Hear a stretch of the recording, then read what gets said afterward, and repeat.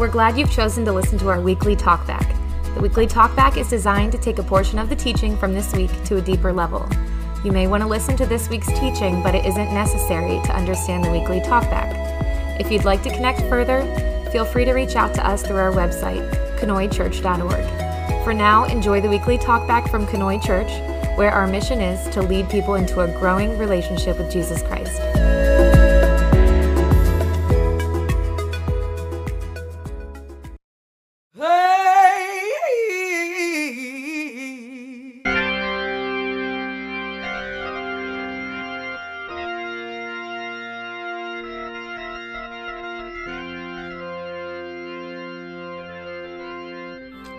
Hey there, this is going to be the same intro for all of the upcoming weekly devotional videos.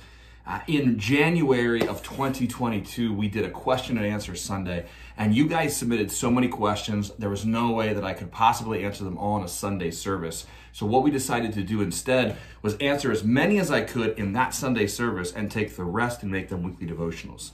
So what you are about to see is a question submitted by members of the congregation for question and answer Sunday, but we're going to be answering these over an extended period of time.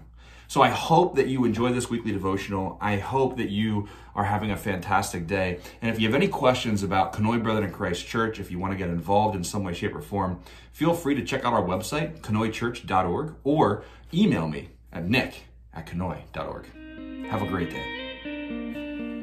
Well, good morning. I hope you have your coffee. My coffee cup today says squeeze the day. I think it's meant for something other than coffee. Like it has lemons on it, so maybe it's supposed to be for lemonade or tea or something. But today it's coffee. Today our question comes from our online community, and I'll start by reading the question. I'll see if I can put it on the screen for you so you can read along with me.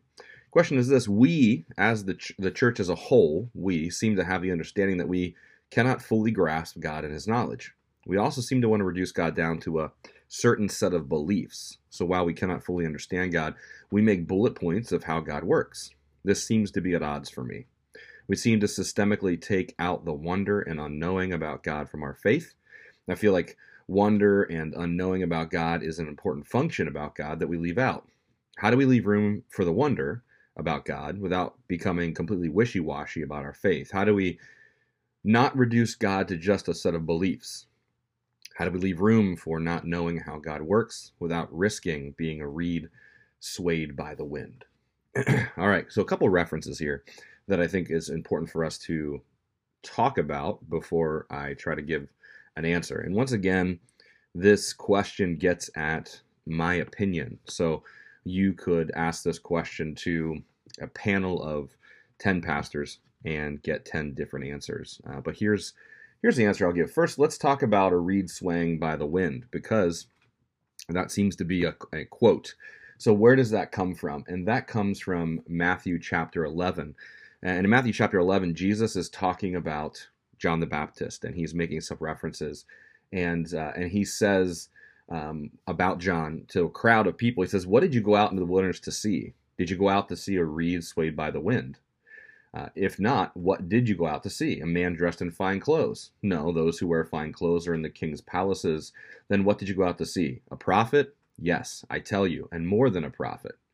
And so Jesus is reflecting on John the Baptist, and what he says is, did you go out to see a reed swayed by the wind? And when he says it this way, it certainly has a negative connotation to it, as in, you don't want to be a reed swayed by the wind, or you wouldn't be going out to the wilderness. You wouldn't make the journey to the wilderness to see this guy, John the Baptist, if he was a reed swayed by the wind. So what does that mean?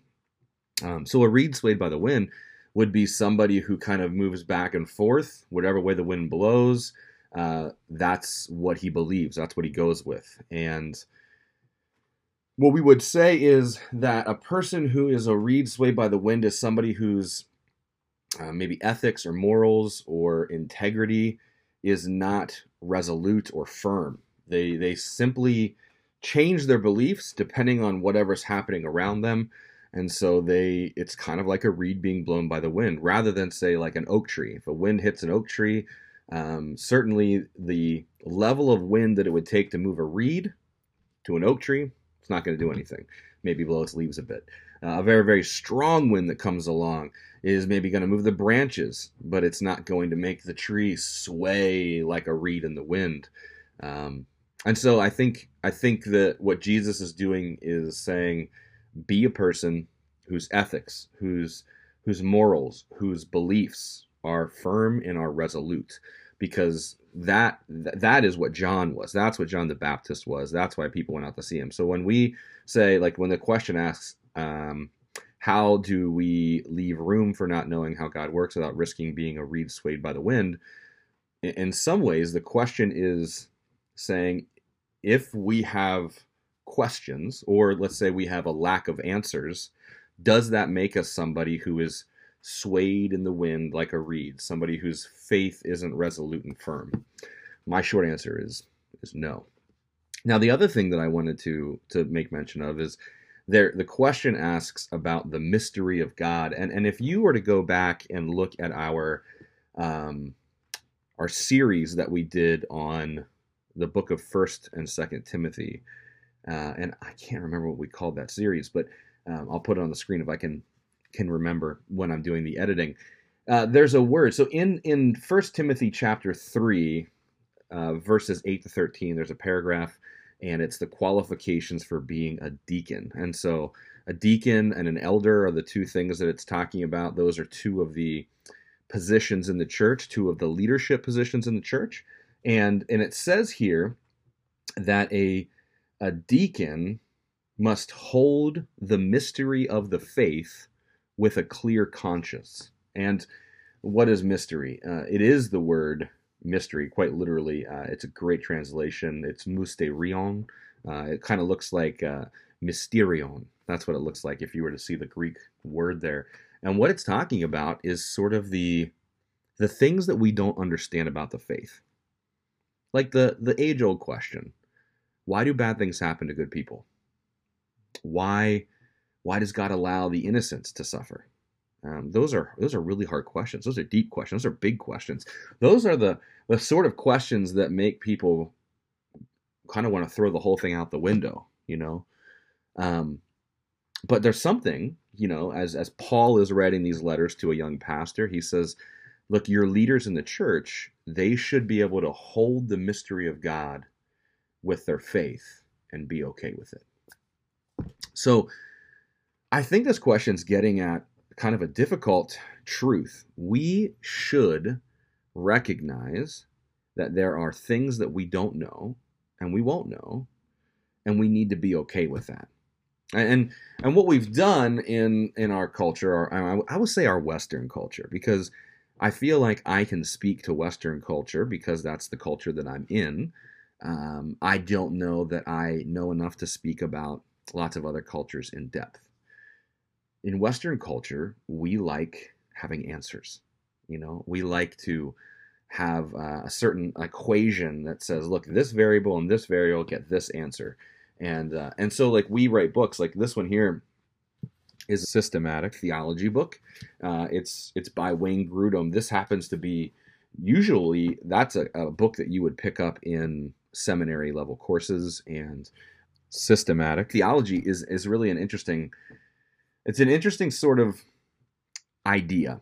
Systematic theology sort of takes the Bible and says, throw out context and throw out history. We're going to make whatever the Bible says completely applicable to right now, right here, today. It's talking to me. And it sort of says, too, that if I take all of the different pieces of the Bible and I put them in the right order, I can create that equation of A plus B equals C. And as long as I have all the pieces and all the information, I will have an answer.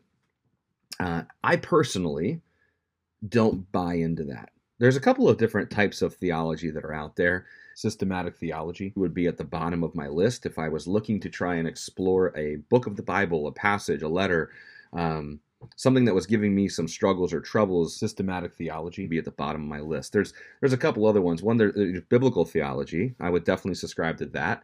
And biblical theology takes the lessons of the Bible and has us sort of reflect on these larger theological questions. And so if you're asking the question, why do bad things happen to good people? We might jump into the Bible, open it up, and we would attempt to let the Bible give us some comfort, maybe some answers in not necessarily an answer as to why do bad things happen to good people, but in the midst of the bad things happening to good people, God is present. In the midst of bad things happening to good people, God is faithful. Those are the sort of answers that we can get from biblical theology. Historical theology is another type of theology, and that really looks at historical context. And if you know me, if you come to our church or you tune in on a regular basis, you know that I hit on historical theology all the time. Context is so important. I don't think that you can just take the Bible and make it mean anything you want. I think you have to look at what the author intended when they were writing the letter or the passage or the poem or the historical description at the time that they were writing it. I think it's important for us to understand that. And so in the midst of that, we also need to look at what else is happening in human history so that we have a better understanding of why, let's say, the Bible is, or the author of a certain book is writing about what they're writing about. Lastly, is practical theology. So biblical theology, historical theology, systematic theology, and then practical theology. Practical theology is what my master's is in. It has a different name, but as we were told going through the program, the short name for this would be practical theology. And so obviously, again, I definitely subscribe to practical theology. I think that the Bible has some very practical lessons in it that we can apply to our lives today, but we don't do that apart from biblical theology and historical theology or historical context. Within those two things, there's plenty of things that apply to us today. And so we look at the practical lessons of the Bible. So you might go through Proverbs and say, look, there's some really practical things in here that can be directly applied to my life because that's wisdom literature. That's the whole point. King Solomon or Solomon, the son of David, is writing down these lessons that he's learned, this wisdom that's been given to him. And so that's wisdom that's transferable to our lives today. Or we look at the life of Jesus and his teachings, and he says, look, you heard it this way, an eye for an eye, but I'm going to tell you this new thing, and I'm going to tell you, love your enemies and pray for those who persecute you. And again, that's a directly applicable lesson that we can take to our lives. Jesus is telling that to his followers. All that being said, our Western culture wants to take what we see in the Bible and make sure we have every single answer. The problem with that is that if you could have every single answer, if you knew exactly what was going on, what God was thinking, why certain things happen, if you had an answer to every problem that you came up with in your life, in theology, as you work through your faith, then what need do you have of God anyway? If you can answer everything, what need do you have of God? In fact, there's this interesting parable that Jesus tells about somebody who's looking for day laborers, right? This owner of a field goes out and he finds people to work for him. And he goes out in the early morning and he agrees to pay them a certain wage and they work all day. And then he goes out at lunchtime and he finds some more workers and he says, I'm going to pay you, a fair wage, a full day's wage as well if you just go out and work for me. And so they go out and work for him. And then he goes out at like 3 o'clock in the afternoon when there's only a couple hours left in the workday, and he says, please come and work for me, and if you do, I'll pay you a full day's wage. And they go out and work for him for the last couple hours of the day. And then at the end, when the guy who owns the field or the farm or whatever goes to kind of settle up with everybody and pay them, the people who had been hired on in the morning and were happy to have the work and happy to have a full day's wage, they get upset when the people who came at lunchtime and at 3 o'clock in the afternoon are getting paid the same wage as them. And they're like, how is it fair that we worked all day, we toiled all day, and these people who toiled for 2 hours and who toiled for half a day are getting paid the same as us? And essentially the owner of the field, who is, in this is obviously is a story, but is supposed to represent God, says, what does it matter to you? It's my money. Like, if I want to pay them a full day's wage for only being here 2 hours, what's that to you? You agreed to work for a full day's wage for a full day's work. So what's the problem?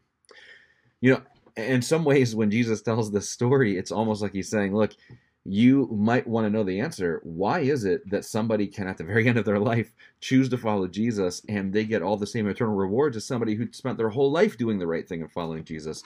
And you're like, wow, that's so unfair. And God's essentially saying, look, that's for me to know. What's it matter to you? It's my money. I can pay it out how I want to. There are certain things that are mysteries.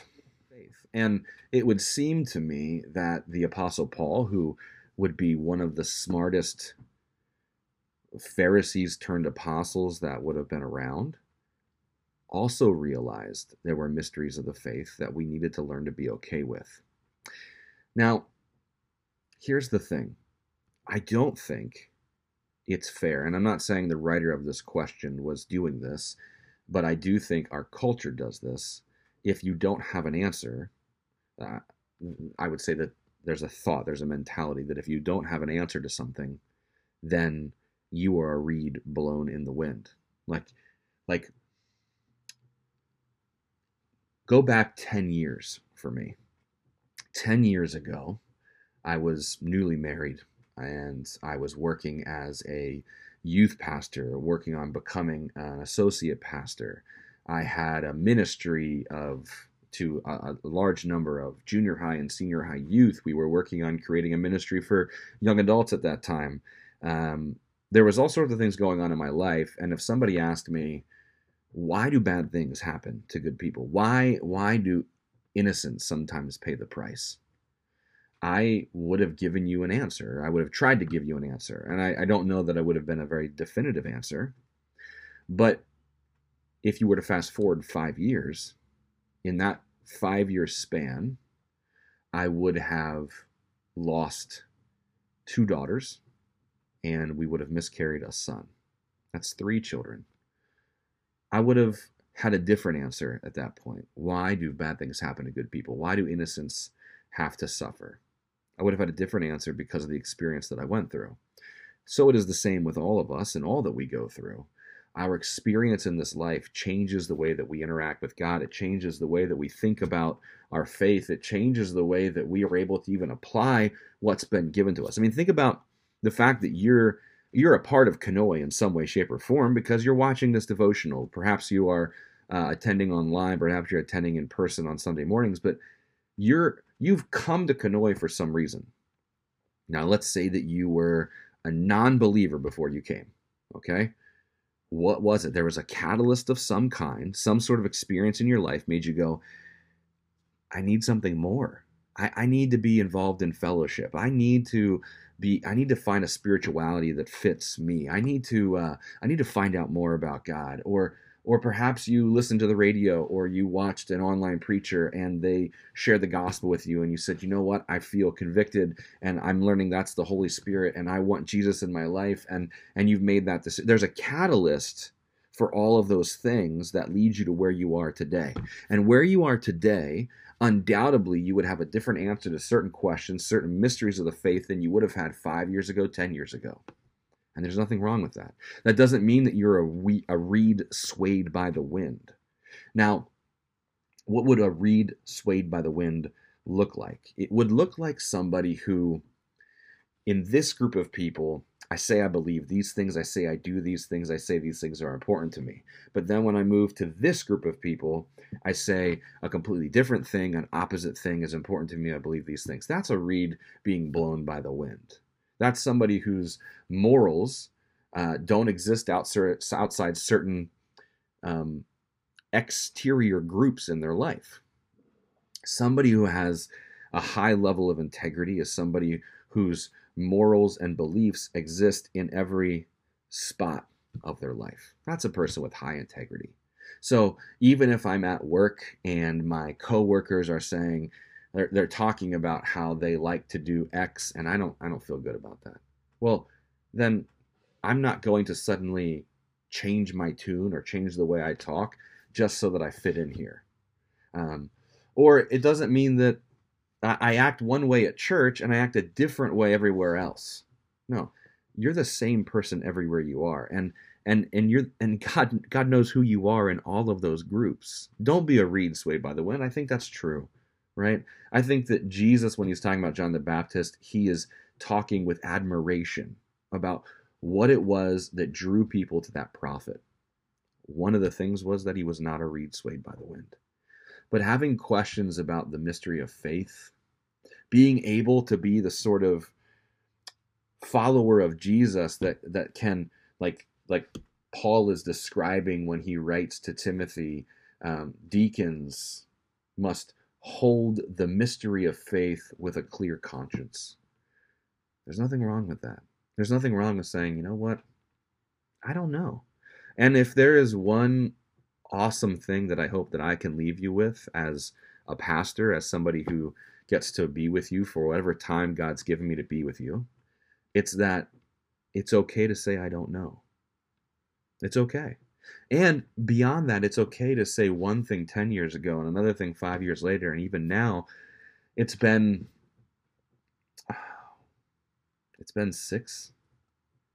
over 6 years since we lost Micah, our second daughter. And if somebody asked me today, why do innocents have to suffer and why do bad things happen to good people? I'd probably have a different answer yet than I did 5 years ago, than I did 10 years ago. And some of that comes with this wonderful white hair that God's giving me. And some of it comes because my faith in God has deepened over time. I've learned that there are certain things that are worth just being all in about. And there are certain things that I can hold in my hands loosely and say, it's okay that I don't know that. It's okay that you don't know that. It's okay that you're not there. The more important thing for all of us is that we continue to chase after God in the midst of the questions that we have. Do not let the mysteries of faith push you away from God. God is a big God. He's got broad shoulders. He wants you. He wants all of you. He wants your questions. He wants your triumphs. He wants your failures. He wants it all. So don't let any mystery of the faith push you away. And don't for a second believe that just because there's a book out there that says if I line up all the pieces, I get all the answers, that you can actually do that. Because if you could do that, what need would you have of God? A biblical understanding of mystery is not a mystery that we solve because we're the greatest detectives. A biblical understanding of mystery is something that you hold on to, that you don't know, that you cannot grasp yet. We must find a way, my friends, to hold loosely to certain things this side of heaven. And someday, when God makes his home in New Jerusalem and we are united with him, I believe we'll have all the answers that we need. And I believe we'll need far less answers than we think. Have a great day. Squeeze the day.